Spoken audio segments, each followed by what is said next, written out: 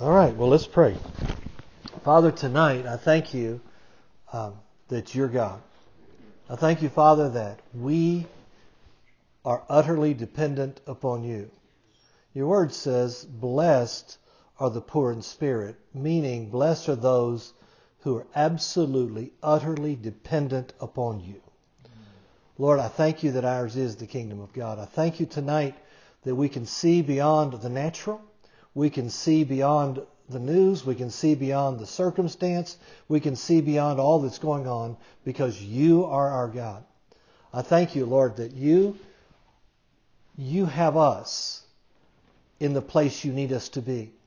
Lord, I know this, that you put us in the world for such a time as this, and that it's an honor to serve you in these times. Lord, help us to see what you see. Neglecting our feelings, but seeing what you see, hearing what you say.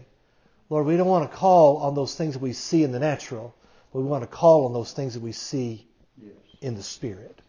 And so, Father, tonight we thank you and we honor you in Jesus' name. Amen. Amen. Well, Happy New Year. Anybody glad it's not 2020 anymore? Well, wait a minute. It seems like it's the same or worse now, right? I don't know.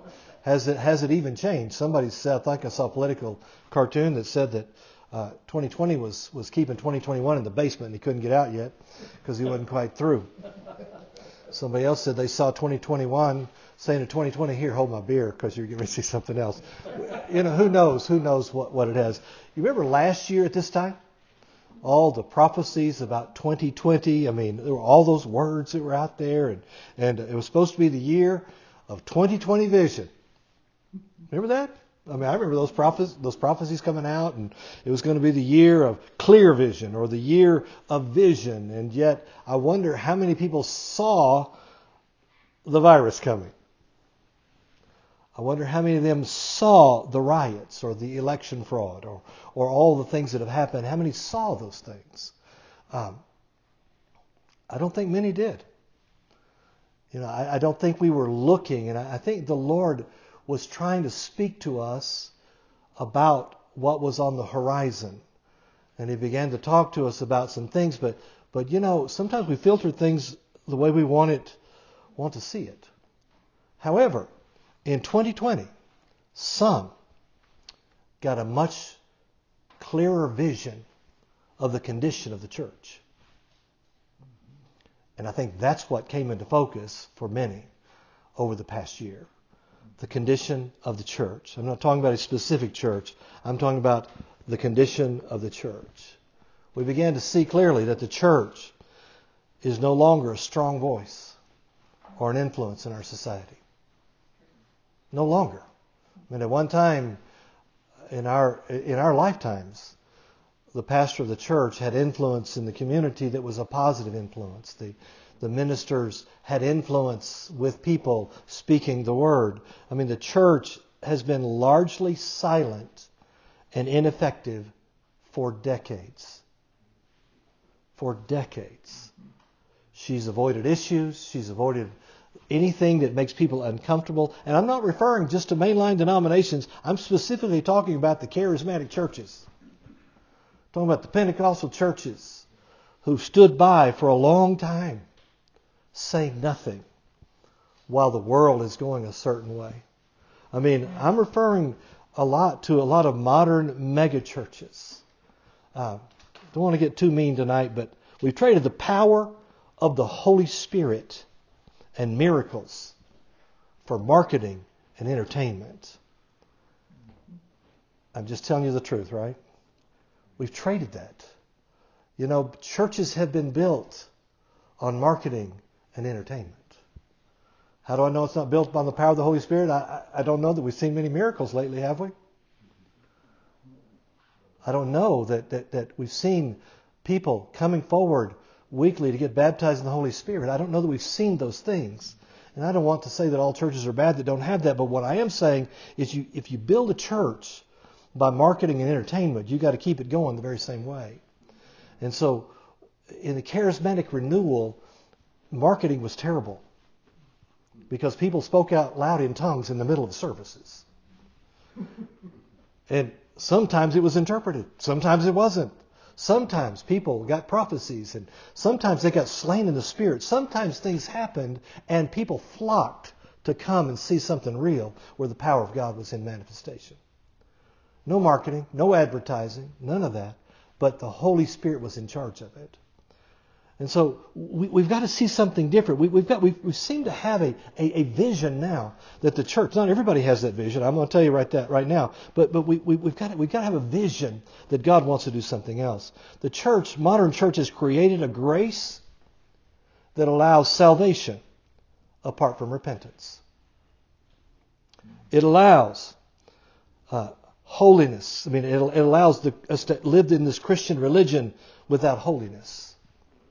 No teaching of scriptural morality.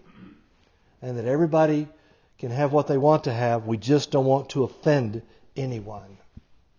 We have all kinds of mega churches all over this country, in every city. And yet biblical literacy and moral absolutes are a thing of the past.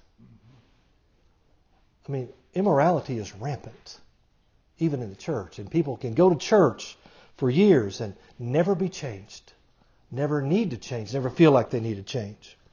I mean, people are going and the churches get big and they get big, but the people are weak and ill-equipped for spiritual battle. Amen. This is good so far, right? The Bible says that there's a fight of faith. It doesn't say that there's a waterbed of faith you can lay down in and just get relaxed and warm all over. It's a fight of faith. In the Scripture, we can see in the book of Acts that it was a fight of faith. The world's system was opposed to the system of God. The Bible teaches us that being friends with the world is to be the enemy of God. The reality is that the church has become so comfortable with the ways of the world that the world has become comfortable with the ways of the church, because they're the same thing. They operate the same. Churches operate as businesses, really as entertainment businesses. I don't know if you've ever been part of a fundraiser for a church to build a new building, and they hire the marketing company to help them raise the money. It is sickening because it manipulates people into giving money the way the world would raise money for something. The church needs the power of the Holy Spirit. Here's what Charles Finney said. He said, if there's decay in our conscience, the pulpit is responsible for it.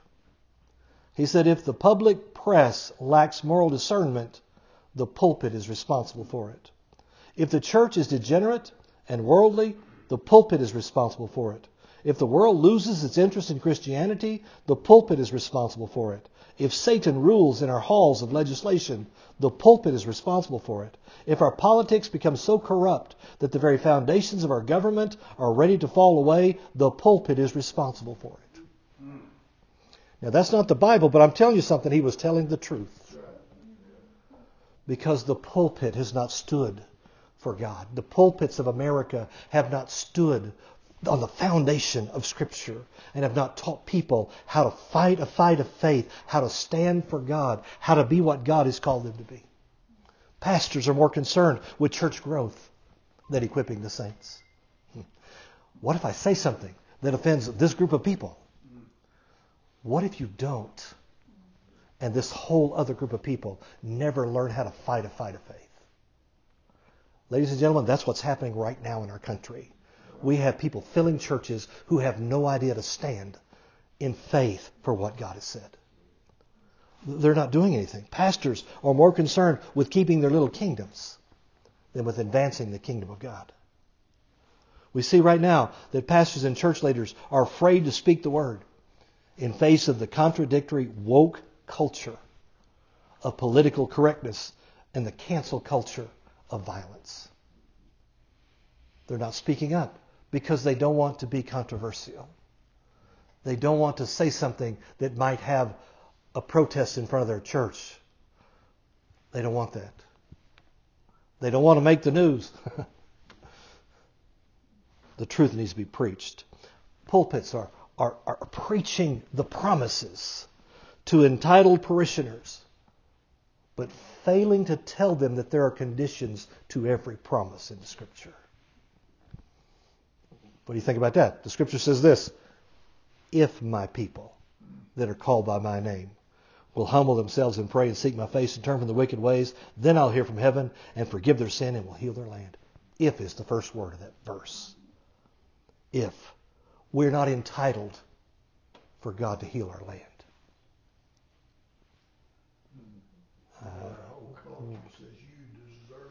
You deserve it. You deserve it. God is too nice. Yes. We deserve hell and judgment, but we get the righteousness of God in Christ Jesus. If my people. How about this one? Jesus said this: if thou canst believe, all things are possible to him that believeth. If thou canst believe. That's a pretty tall order sometimes, but it's a condition on that promise. I mean, there's a popular song out that says, all things are possible because God is on my side. Not if you don't believe. God's on everybody's side. Well, not his enemies, but he's on the side of every Christian. But all things are possible to those who believe. Believe what? Believe what he said. Believe his word. Everything in the word is possible. But God isn't going to let us put our Bible under our posterity and let it osmose up into our lives till we get it all. We have to somehow spend time with his word until we believe it. And when we believe it, it becomes possible. It seems like we've forgotten what the Bible teaches in church today about the sanctity of life. We've forgotten what the Bible says about marriage. We've forgotten what the Bible says about being friends with the world. I mean, we've forgotten all those things. Why are we so afraid to speak up? Because it's not popular. And there are people who are fighting harder than the church to silence her. Because they're driven by demonic forces that are out there. And we've been taught, and it's being said from the pulpits, well, we just need to be nice. After all, Jesus was the Lamb. He was the Lamb. He is the Lamb. He's also the Lion. He's the Lion of the tribe of Judah. The church has gone along to be nice for long enough. It's time for the church to rise up as the army of God and quit playing the religious game. Be straight up with all of those people who feel entitled. Be straight up with those who are coming to get their blessing. You can get a blessing, but I tell you, you're going to have to fight. There's a fight to fight. Here's what I think the verse for this year is. You ready? I've been trying not to listen to prophets over the last week or two because I want to hear what I feel like God is speaking to me in my heart. I believe this is the verse. Isaiah 43, verses 1 through 3. Fear not, for I've redeemed thee. I've called thee by name, thou art mine. When thou passest through the waters, I will be with thee. And through the rivers, they shall not overflow thee. When thou walkest through the fire, thou shalt not be burned. Neither shall the flame kindle upon thee. For I am the Lord thy God, the Holy One of Israel, thy Savior. I believe it's the year of the Lion. I believe it's not going to be a year where we get to sit back and I just want to go back to the way it was. Why would you want that? The church was doing nothing, and now's the opportunity for the body of Christ to stand once and for all. I'm telling you, we are alive in one of the most exciting times ever to be a Christian because we have the opportunity to see God arise like we've never seen him before. A lying spirit has been released in the pulpits of America. A lying spirit. The lie is telling Christians that resistance isn't the thing to do. Just accept it. Just accept it. That's the way it is. Just accept it. Be nice. They're declaring that everything is okay and everything will work together for good. So just be sweet. Well, I realize those words are in part of a verse in the Scripture, but the verse doesn't say to do nothing. It talks previously about praying in the Spirit and hearing the voice of the Spirit, and then everything's going to work together for good to those that love God, to the called according to His purpose. In other words, there was a fight taking place in the Spirit to get to the point where everything's going to work out to be good. Man, see, they're declaring that it'll just be okay. They're avoiding the reality of Scripture so as not to offend anybody. We don't want to offend anyone, because if they'll just keep coming back, we can preach them the gospel. What we're preaching the gospel to, we're making weak Christians who don't know how to fight. How about this verse of Scripture? 1 Thessalonians 5, verse 3. For when they shall say peace and safety, then sudden destruction cometh upon them, as travail upon a woman with child, and they shall not escape. Listen, people are being lulled to sleep instead of being trained for war. Those who know our God and His Word will be trained to fight. I'm going to make a pretty bold statement here. Those who are ignorant of His Word are weaponless and will be part of a great slaughter. There'll be casualties in the fight of faith. They'll surrender to the enemy and to the culture because they don't know what to stand on. Okay, let's breathe for just a moment. That's pretty serious stuff. I actually tried to share that right there, a year ago with a leader in a church and didn't get any reception whatsoever. Ultimately, they just fall away. They become casualties. Daniel 11:32 says, but the people that do know their God shall be strong and do exploits. These are people who know God. I mean, we got to know that God wants to do something. He doesn't want America to go down the drain. He doesn't want the church of America to be weak and ineffective. He doesn't want us to turn into some religious club where people just go and do their religious duty every week. God wants the church to mobilize and fight. Do you realize there's always been a remnant? When the church in Jerusalem became religious, the church at Antioch went into all the world. There's always a remnant, always a people of faith. God's always had them here. And we need to recognize that God wants right now in this country a group of Christians to rise up who won't cow down to the spirit of this world and the spirit of this age. I'll tell you, those who are responsible will be those who failed to equip the saints, and they allowed the church to remain in its backslidden condition. And you know these verses, I'll just read them to you. Ezekiel 33, verse 2 says, Son of man, speak to the children of thy people, and say to them, I will bring the sword upon a land. When I bring the sword upon a land, if the people of the land take a man of their coast and set him for their watchman, if he seeth the sword come upon the land, and he blow the trumpet and warn the people, then whosoever heareth the sound of the trumpet and taketh not warning, if the sword come and take him away, his blood shall be upon his own head. If he heard the sound of the trumpet, he took not the warning, his blood shall be upon him.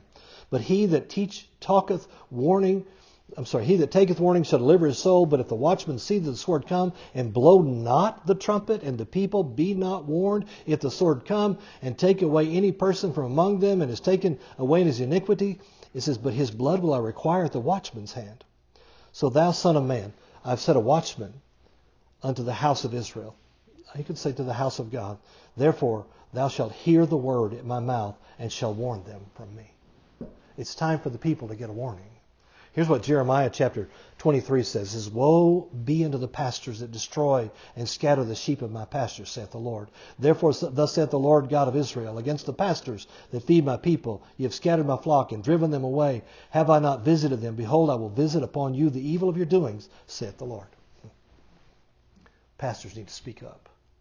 The pulpit needs to be bold and strong and talk and say what God has called them to say. All right, so here's the question. What do we do? What can we do? Here we go. Everything begins with the declaration of what God has said. A bold declaration. We must speak up in the spirit and in the natural. We must agree with God. What has God said? The place that begins is the Bible. What did God say? He said that righteousness exalts a nation, but sin is a reproach to any people. We need to begin to call out for righteousness in our nation. We need to begin to speak up in the Spirit.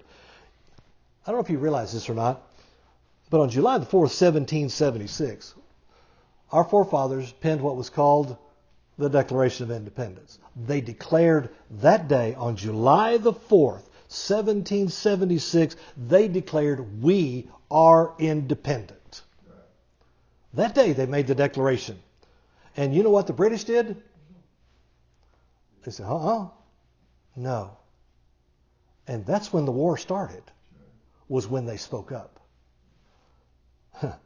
On October the 19th, 1781, we're talking about 5 years later, the Battle of Yorktown was fought. The Battle of Yorktown was the last battle in the American Revolution. From the day they declared independence to the day they fought the last battle, 5 years transpired. When we make the declaration, we need to understand the war is on. The fight has begun when we make the declaration truly believing it. Now let me ask you an important question. When were our forefathers free? The moment they believed it, they were free. The moment they decided, they were free. John Hancock he said, give me the pen. And he wrote his name bigger than anyone else on the paper because he was free in his heart and he was not going to back down to British oppression. I would like for us to have some John Hancocks in the church of the Lord Jesus Christ and make a declaration boldly and strongly. We're free when we do. And that's when the fight begins, but we fight not to get free. We fight because we are free. Because we've decided that God is right and God is true. And we're going to do that. The fight begins when we decree a thing in the place of prayer. Yeah, but have we already done that? It hadn't worked so far. It's because we're in the fight. And it has worked. Because we're driving back darkness by what we decree in the place of prayer. Do we believe prayer even works? I think if we did, we might pray more often. What do you think? It's like, it's time to pray. Oh my gosh, has it come down to that? No. That is the fight. Staying there. Staying bold in the Spirit. Staying true to what God has said. The Bible says this in 2 Corinthians 4:13. We having the same spirit of faith, according as it is written, I believe, therefore I have spoken. We also believe and therefore speak. We speak because we believe. We stay with God's Word and stay with God's Word until faith is in our heart and we can't do anything but speak that. That's how you know what's going on. Listen, Christians, most Christians that I know, have known in my whole life, most Christians say what they have rather than decreeing what God said. It's time. It's time for a new brand of believer to rise up and begin to declare the things of God. Oh man, isn't this good? Instead of Man, that virus has really kicked our butt. No, it has not. It has no right. Yeah, but so-and-so got it. It has no right. Instead of calling what we see, let's call what God said. Job chapter 22 verse 28 says, Thou shalt also decree a thing, and it shall be established unto thee, and the light shall shine upon thy ways. Yeah. Making the decree of what God said. Change takes place when we speak God's word, believing what we say. Isn't this great so far? Man, now I'm getting ready to rattle the cage a little more here in just a second. Here's what the Bible says in Genesis chapter 1, verses 1 through 3. You know these verses. In the beginning, God created the heaven and the earth. And the earth was without form and void, and darkness was upon the face of the deep. And the Spirit of God moved upon the face of the waters, and God said, Let there be light, and there was light. Okay. Let me ask a question right quick. Now, let me say this first. I believe in a literal 7-day creation. All right? I believe literally those 7 days that are listed in Genesis chapter 1, God did all those in 24-hour days. Okay, now, let me read you what the Hebrew says, though. Here's what the Hebrew says. In the beginning, God created the heaven and the earth became waste and void. Did God create the earth? When He created it, did He create it without form, and was it void? And I'm just going to challenge you right quick. Is that what He did? I'm going to read you another verse that'll back up what I'm getting ready to tell you. It says, the earth became waste and void. This little phrase, waste and void, is in the Hebrew is tohu va bohu. Okay, it means waste and void. The earth became, the word was means became. The word became waste and void. This is from the Companion Bible. E.W. Bullinger is the theologian that translated that. And darkness was on the face of the deep, and the Spirit of God moved. The beginning of the heavens and the earth, which are now upon the face of the waters, and God said, Let there become light, and there became light. Now, the word here tells us that the earth became waste and was void. Something happened here. We'll talk about that more maybe later if I get that far. Here's what I want you to see. All of a sudden, there is waste and void. And God said, Light be. And light became. Here's what I want us to get right now. The Word of God overcame the chaos. The Word of God overcame the waste and the void. God, yeah, but that was God that said that. Can I just tell you something? If God's Word is in your mouth and you say it, believing it, it's the same as if God said it. The Word of God, spoken in faith, overcame chaos and restored order. The Word of God will still do the very same thing. It will still overcome the chaos and still restore the order. Our job is not to complain. Our job is to release the light. Taking the Word of God and releasing it. Now, more than at any other time that I've ever been alive, there's the need for God's people to speak God's Word in the middle of the chaos and bring order. There's our answer. Light be. Isn't it interesting? Jesus said, You are the light of the world. I mean, He's the light of the world, but then He called us the light of the world. The light has got to come from the church. I'm going to begin teaching on the end times. I'm not sure how far I'm going to get tonight, but the church doesn't even understand how much power it has. We have no concept that we are the only thing standing between this world and the manifestation of the Antichrist. The church is the only barrier. And we must stand now, because it's not his time yet. We need to know we must release the light of his word. The light of the word must be spoken in contradiction to the darkness, no matter how silly it sounds. You know, you get sick and you begin to declare that you're healed. What are you doing? You're declaring the light in the darkness. Even though your body says, you're not healed, you're sick. You declare what God said as opposed to what you feel and what you see.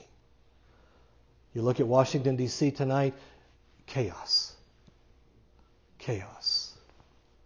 I mean, the whole political world has gone upside down, attacking the man who stands for Israel, attacking the man who stands for the church, attacking you, attacking me, because we believe for Israel and we believe for the church. We don't lay down and take it. We contradict it with our words first. Listen, there's nothing more powerful than the church when she agrees and speaks against the darkness and declares light be. His word in our mouth has the same creative power and authority as when he spoke it and said light be. But we got to believe that. We have to believe it in our heart. I mean, we've got to stand on what God has said, because the chaos is it's the weapon of the enemy to instill fear in the heart of every believer. And if we're afraid, we're in trouble. Now, I don't mean, every now and then your knees do shake. I'm talking about receiving a spirit of fear that paralyzes us and makes us not do anything. And to say things like, well, it's too late now. I mean, after all, we lived through the Obama administration. Why don't we stop some things now in the Spirit? Here's what the Lord told Jeremiah. It says, then the Lord put forth his hand, Jeremiah chapter 1, put forth his hand and touched my mouth. And the Lord said unto me, behold. Now listen, this is pretty interesting. I put my words in your mouth. Now what are those words going to do? See, this day I've set thee over nations, over kingdoms. How did he do that? With the word that was in his mouth. The word in his mouth set him over nations and kingdoms to root out, to pull down, to destroy, to throw down, to build, and to plant. The word in Jeremiah's mouth. I don't know if you've ever read the book of Jeremiah, but Jeremiah did not live in a mansion. Jeremiah had some rough days. Isaiah, on the other hand, he was like friends with the king and, good stuff. Jeremiah didn't have all that stuff going on for him, because the word in his mouth was different. And the word in his mouth set him over nations, over kingdoms, to root out, to pull down, to destroy, to throw down, to build, and to plant. Then it says, moreover, the word of the Lord came to me and said, saying, Jeremiah, what seest thou? And he said, I see the rod of an almond tree. And the Lord said to me, thou hast well seen, for I will hasten my word to perform it. Now, why did he see the rod of an almond tree? Because the almond tree produced the first fruit. And he said his word was like that he hastens it. Of all the trees, it produced the first fruit of the springtime. The word in our mouth will do it. What word will he perform? The word he puts in our mouth. That's what he wants to do. Our job is to pull down, to destroy, to throw down, to build, and to plant. But we must speak what he says and not what we see. Listen, this is the hour the church must never, ever, ever give up. We must stay in the faith no matter what the falsified election results were. We got to understand our authority and the authority of his word when we speak it in faith. Listen, it's the year of the fight. It's the year of the lion. We're going to have to stand up. We're going to have to not back down to anything, to anyone, at any time. We've got to do what God has called us to do. Amen. Well, that was my introduction.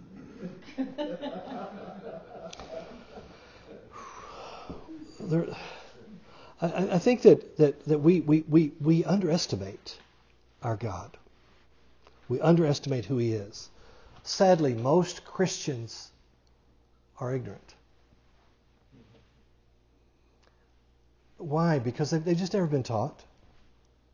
They've never been taught. They've been taught that an experience is somehow God. They've been taught that a feeling is what we're after.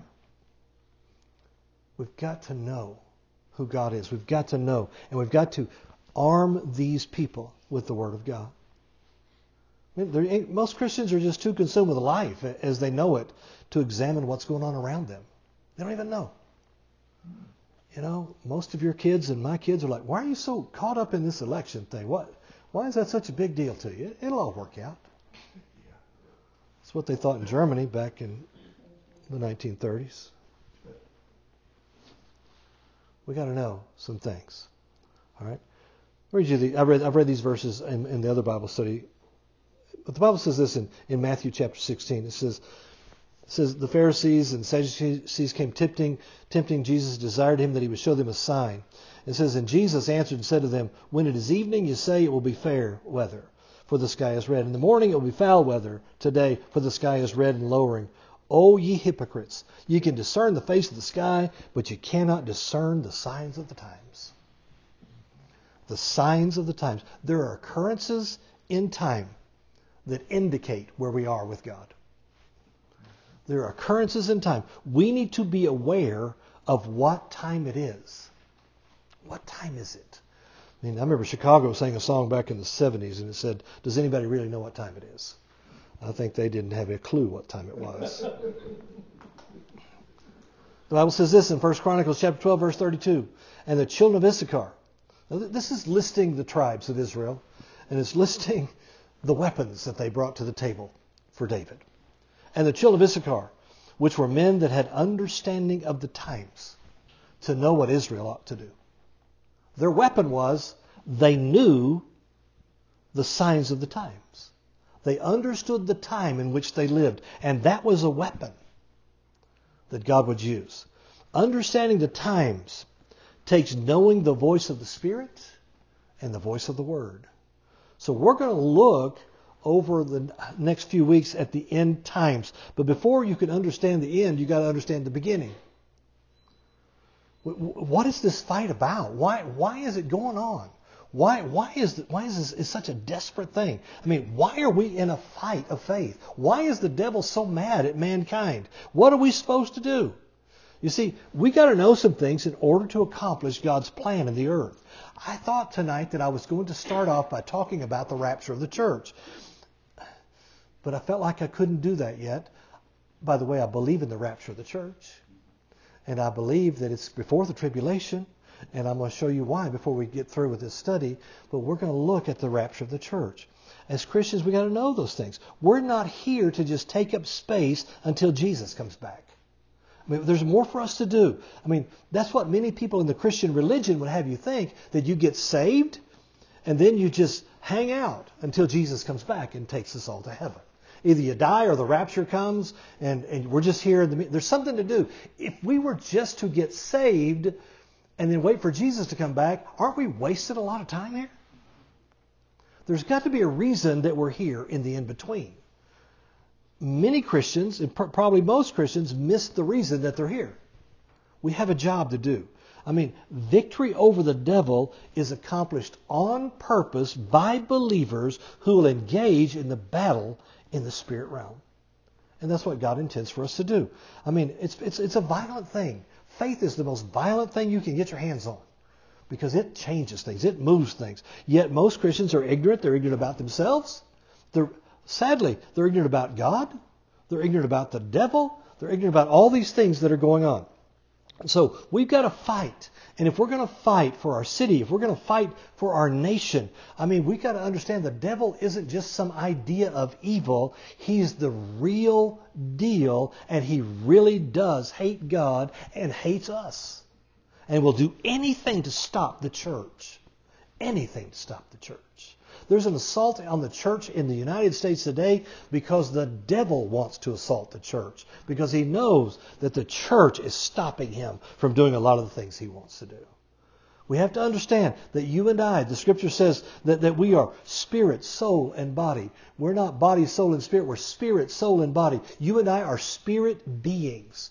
Now that verse of Scripture is in 1 Thessalonians 5:23. But we are spirit beings that have a soul that lives in a body. If I am a spirit being, then I have the right to fight a fight on a spiritual plane. If I am only physical, then the only fight I can fight is physically. But the Scripture says we are spirit, soul, and body. We have the right and we have the responsibility to fight in the Spirit. God's desire is the whole man. When Jesus came, He came and He brought deliverance, rescue, salvation to the whole man, spirit, soul, and body. When we're born again, our spirit man goes from death to life. Even lost people have a spirit. It's just dead. The word dead in the Scripture means separated. The word life means connected. When we get born again, our spirit gets connected to God and our spirit man is alive. People who don't know Him, their spirit man is dead and separated from God. Okay? So they don't even understand the things of the Spirit because their spirit man is dead. All right, so we got to understand who we are. There are all kinds of things in the Scripture that talk about spirit, soul, and body. God wants the whole man to be saved. Man has been trying to figure out how to do it apart from God. I don't want to talk bad about stuff. There's the study of psychology. Psychology is the diagnosis, of the human category based on human behavior. And then after the diagnosis, then man is instructed how to cope with his problems. By the way, there's no ultimate healing. There's just coping. Here's an interesting statistic.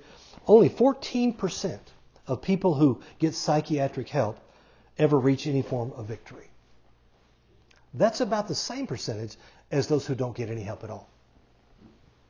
Just throwing that out there. Pastors have decided that our job is to counsel people and to use psychiatric techniques to help people. That is not the job of a pastor, by the way. Now, counseling is one thing, but to use psychiatric help. One time this lady came to me and they were asking about this problem, and I told her what the Bible said, went through it. She said, no. I don't want what the Bible says. I need something real. And I looked at her and I said, honey, you came to the wrong guy. I'm the pastor. I use the Bible, and that's what we talk about. So she went and got some real help from somebody else. You realize there's no scriptural precedent, telling pastors to counsel people. I can't find it in the Scripture where they counsel people. Well, that's not true. Peter did counsel Sapphira, and he told her she ought to repent now, or she was going to join her husband. And he was already dead. He counseled her, and she refused the counsel. But there's no real scriptural precedent for it. It's okay to get counseling. I'm not against it at all. Most pastors, though, could spend 80% of their time counseling. Just as, I figured out a long time ago, I do my counseling, what I'm doing right now. This is how I counsel people. In groups, just tell them what the Bible says. In the Scripture, we find that the role of the ministry is to spend time in the ministry of the Word and prayer. We find that ministers should lead and feed the flock of God. And I understand you have to feed them sometimes one-on-one through counseling. I'm not opposed to it. It just doesn't need to be 80% of our time. The real help comes from God. People need God.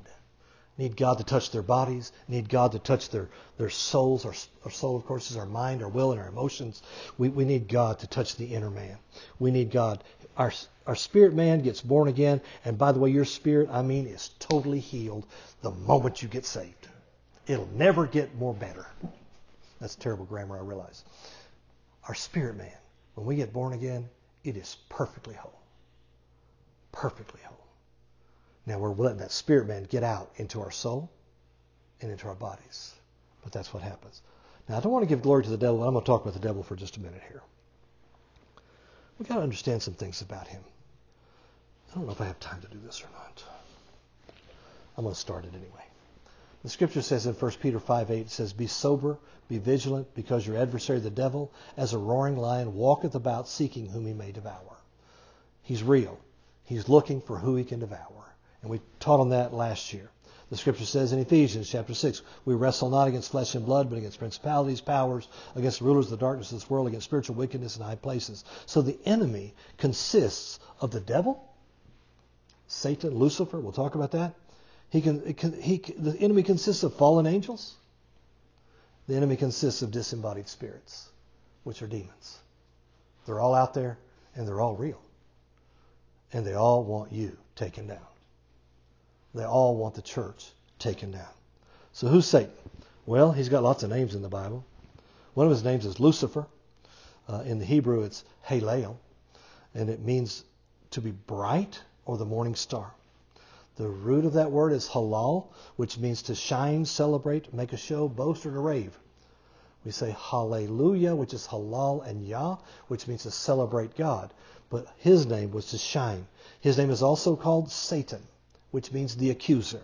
Beelzebub, the Lord of the flies. That's who he belongs. He's the Lord of the flies. Belial, hopeless ruin is what that name means.